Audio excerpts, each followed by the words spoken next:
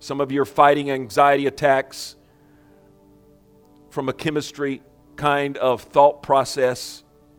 Do whatever you need to do for your body to make it improve.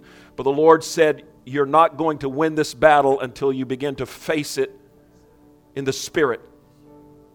Because the enemy is pulling something on you. He's getting something over on you by waging war in two arenas, two battlefronts, until you go into the Spirit and begin to speak to this thing and acknowledge it as a personality, as a personification. It's not going to leave your life. This is the word of the Lord. This is the word of knowledge. You have to begin to speak to it, and it will go quickly, saith the Spirit of grace.